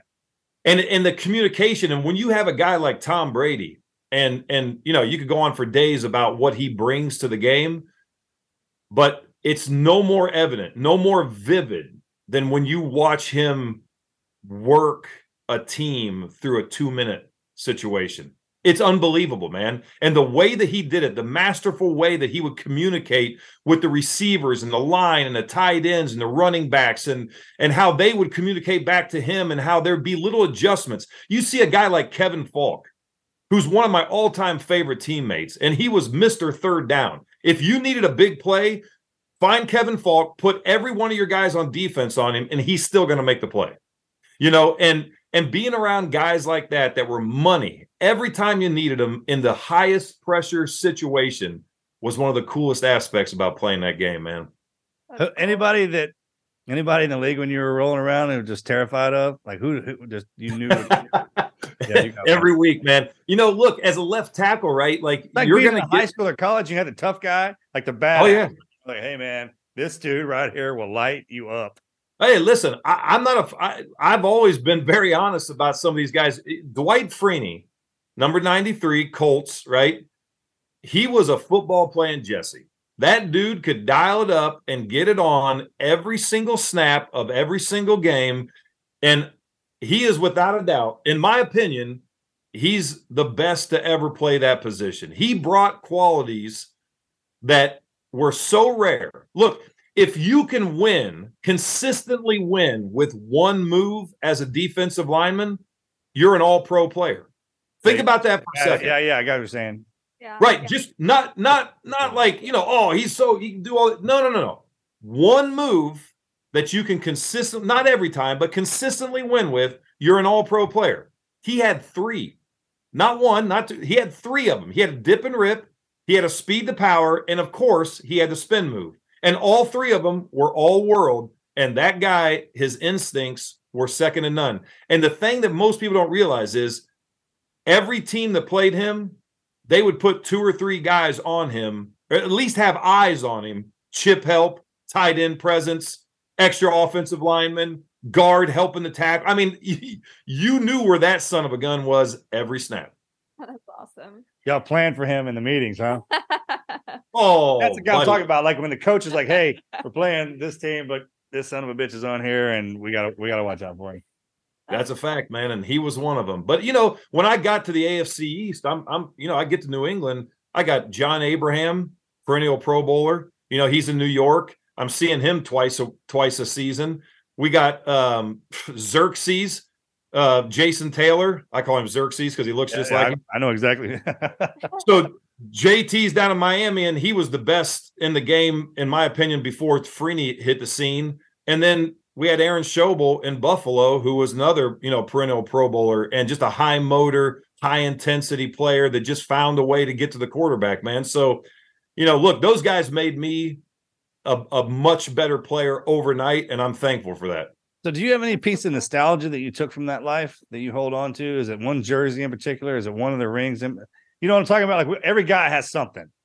And when you ask him, he's like, "Oh yeah, it's just right here." But like, not that damn thing. I'm talking about the one thing when you look at it, like, man, that's it. It all boiled down to that. I can't believe you asked me this, and I'm going to do it. And I apologize. You guys can edit this and have fun with this. This may be its own thing. This is the one thing. Look, I've auctioned off. I'm going to pan over here for you. We're in my crazy office here, but bear with me. See, there's the 3 Super Bowls that we didn't screw up, right? But look, if you got a guy like Eli Manning, as goofy as he looks, I mean, you want to do something for him, right? I mean, we had to let him win anyway. Okay, so I won't even stay on that topic. But so thank you. So I've auctioned off most of my stuff, but I'm not really a guy that gets into that stuff, right? I've never worn my rings. They sit in a lockbox in Ohio. So if you want to rob a bank, go to Greenville, Ohio. And there's all my rings. Just want to keep them over here. I actually I've never had them out, right? So I don't wear jewelry. They're cool as hell. Don't get me wrong, but I'm not that guy.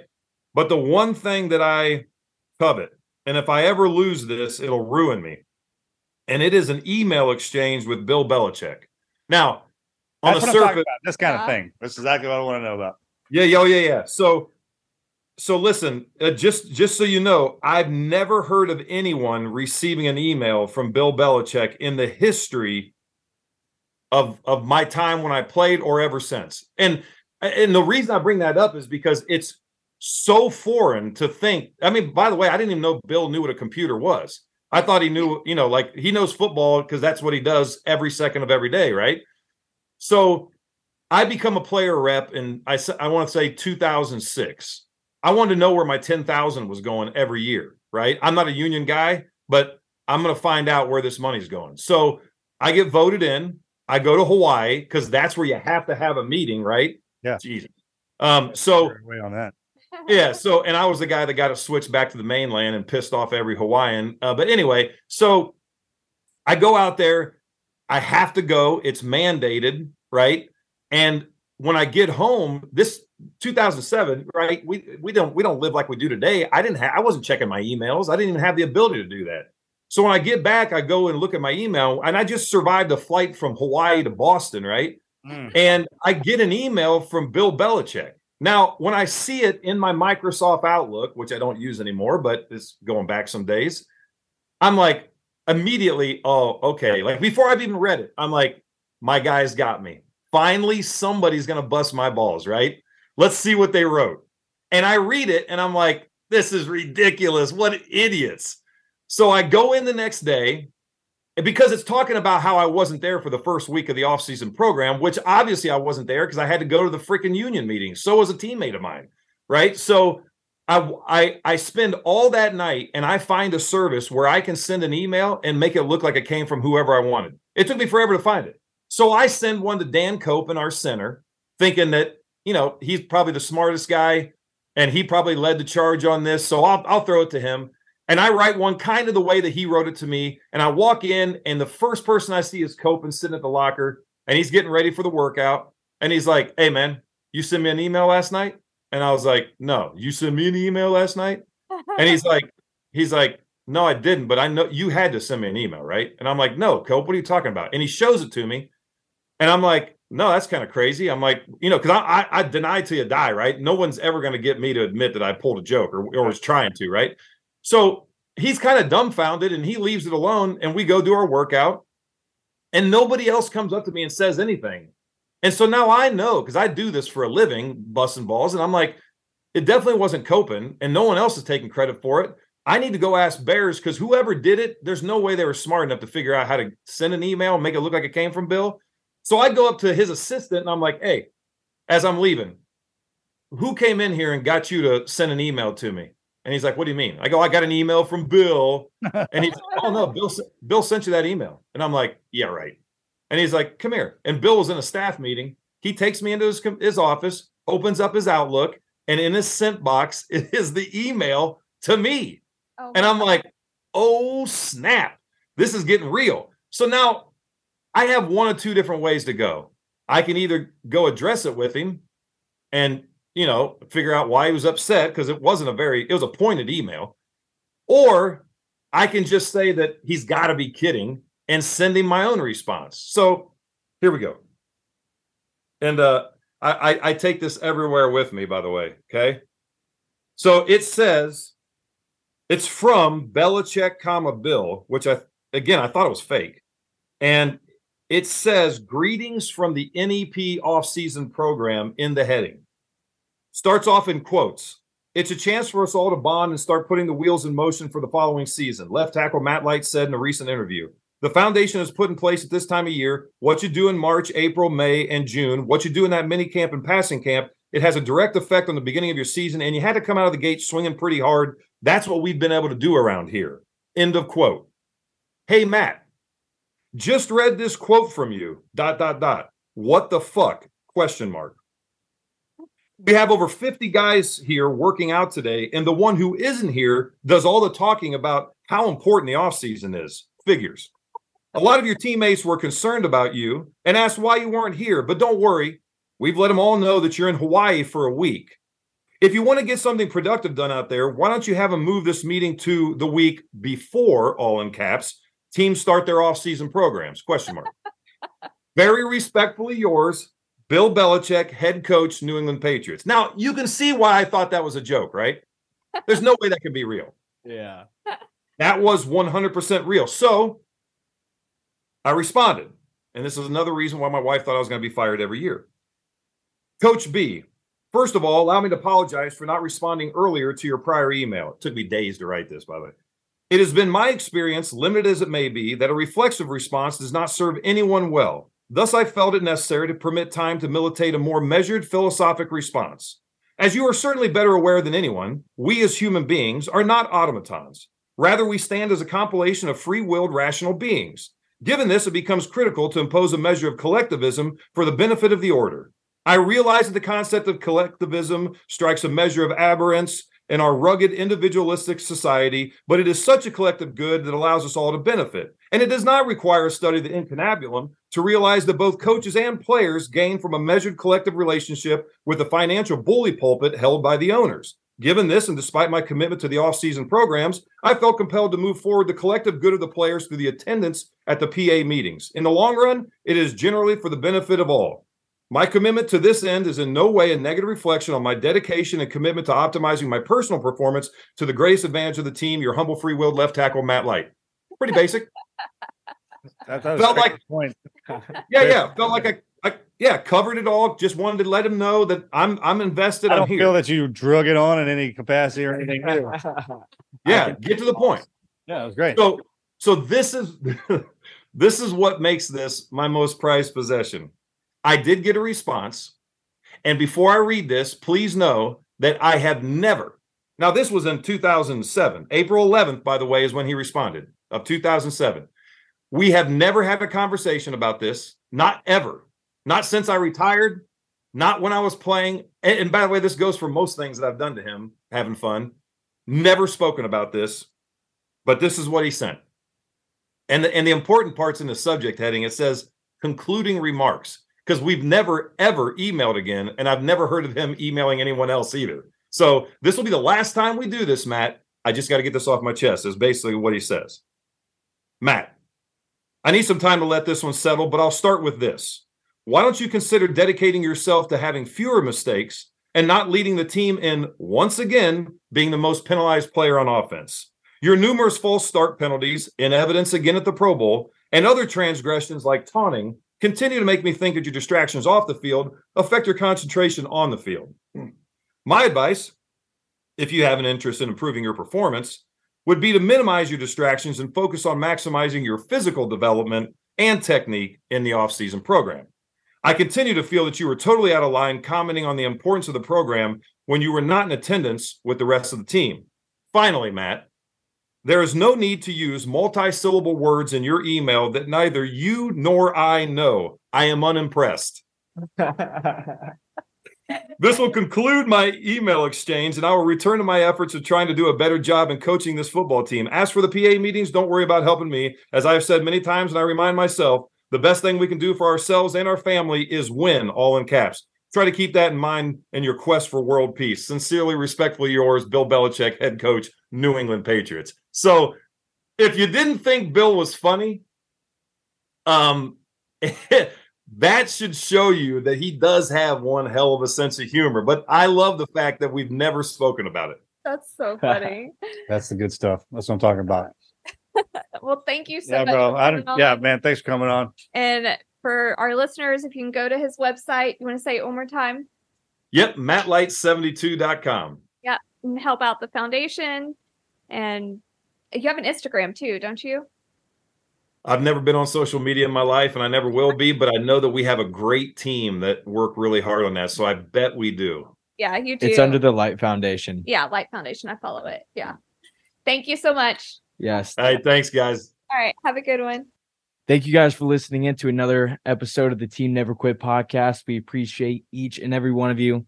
And if you guys want to stay up to date with everything that we have going on, go check out our social medias at team_never quit. Thank you guys. We'll see you next week.